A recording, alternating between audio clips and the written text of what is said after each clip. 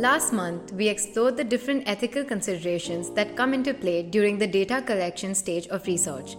Today, we want to talk about what comes afterwards, after the paper is written before it is published.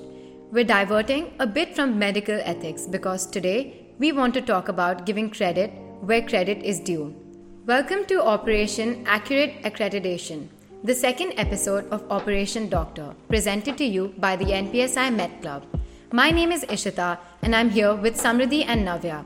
Together, we formed the academics team of this club and we're super excited to bring this podcast to you. The International Committee of Medical Journal Editors, ICMJE, provides a definition of authorship that is applicable beyond the medical sector.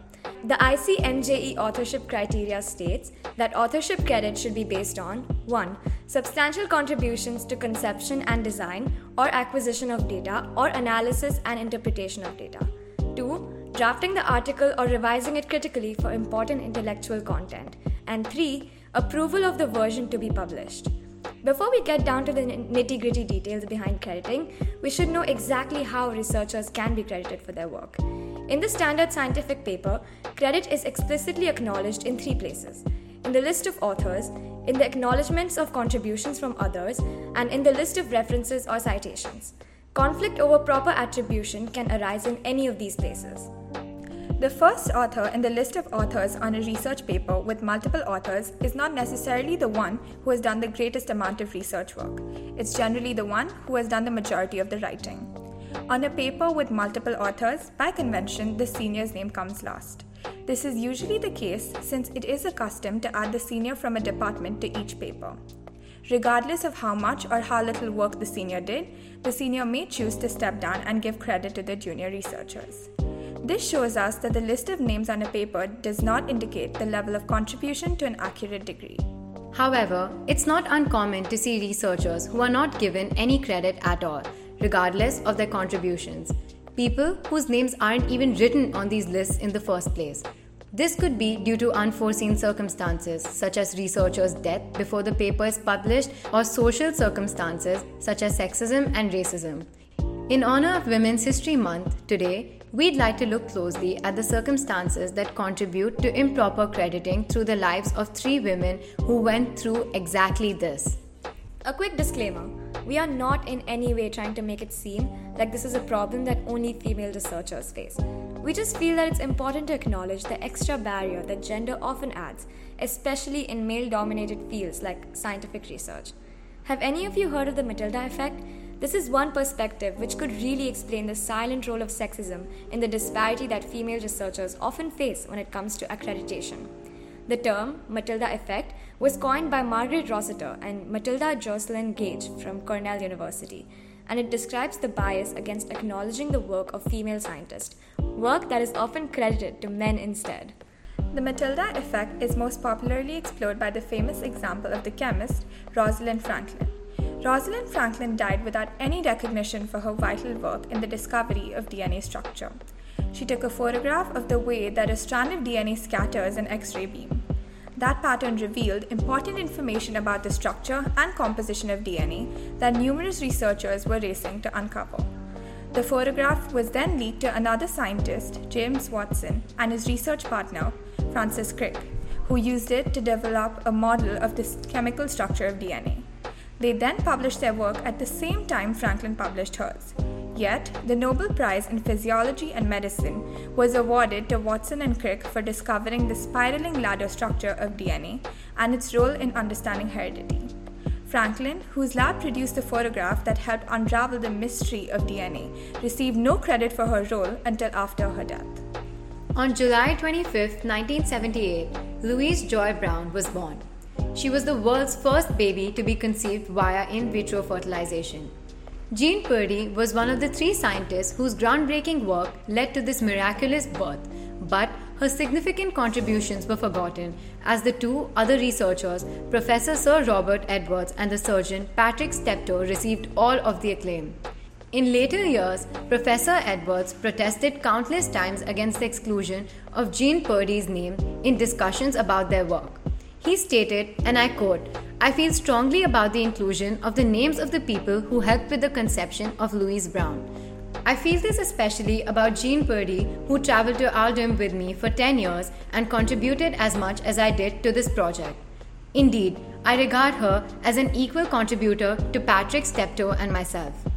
When Jean Purdy was interviewed regarding her beliefs as to why she wasn't praised for her achievements and whether sexism had something to do with that, she responded, "I think it was probably one of the factors, and the fact that nurses weren't seen as important as doctors and scientists."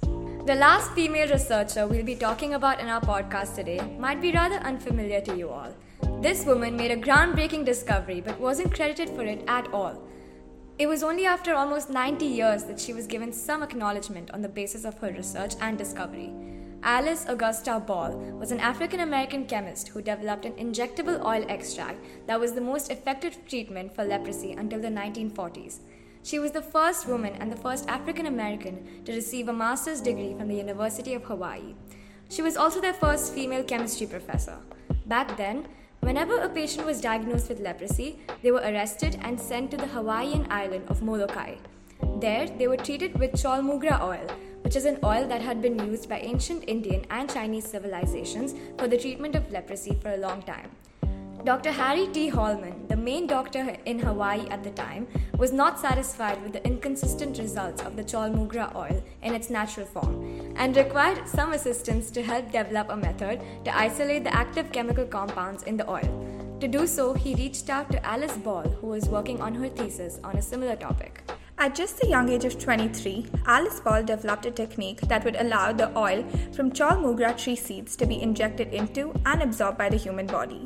Her technique was known as the Ball method, and the treatment quickly became the only treatment for leprosy that was effective. Unfortunately, due to her sudden death, Alice was unable to publish her astounding findings. Arthur L. Dean, a chemist and the president of the University of Hawaii, continued her work. He published the findings without giving any credit to Ball and even renamed the technique the Dean method. Ball was never recognized, not even by the University of Hawaii. It took them 90 years when finally in 2000, the university honored Ball by dedicating a plaque to her on the school's lone cholmugra tree behind Bachman Hall. They even dedicated February 29th as Alice Ball Day, which is now celebrated every leap year. In March 2016, Hawaii Magazine ranked Ball in a list of the most influential women in Hawaiian history, but she unfortunately did not live long enough to be proud of her incredible life-saving achievements. If we're being honest, there are no direct rules when it comes to the methodology of crediting researchers. They're murky waters, and different people will feel differently about who should get the bulk of a claim. However, we believe that be it a man or a woman, if the researcher has managed to bring something new, something unique to the scientific field, they should be credited for their work. Bias on the basis of gender, race, age, etc. should be kept aside and should not prevent one from being acknowledged for their work. Think about this for a second. Without Franklin's photo, Watson and Crick would have never found what they did. Jean Purdy's contribution was just as important to the conception of the world's first test tube baby. Even her male colleagues acknowledged this. Alice Ball was able to cure thousands of people of leprosy. It's not that the men in these scenarios didn't add contributions. Of course they did. And the argument that we're making is not that they shouldn't have been given any credit. The point is that women were deliberately, maliciously left out, and that's not okay.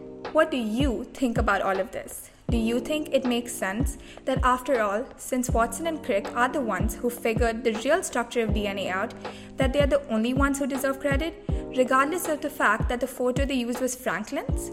Let us know on our Instagram account at the NPSI Med Club. We hope you enjoyed this episode of Operation Doctor by the NPSI Med Club. I'm Navya and I'm signing off today on behalf of Ishita, Samriddhi and our entire club.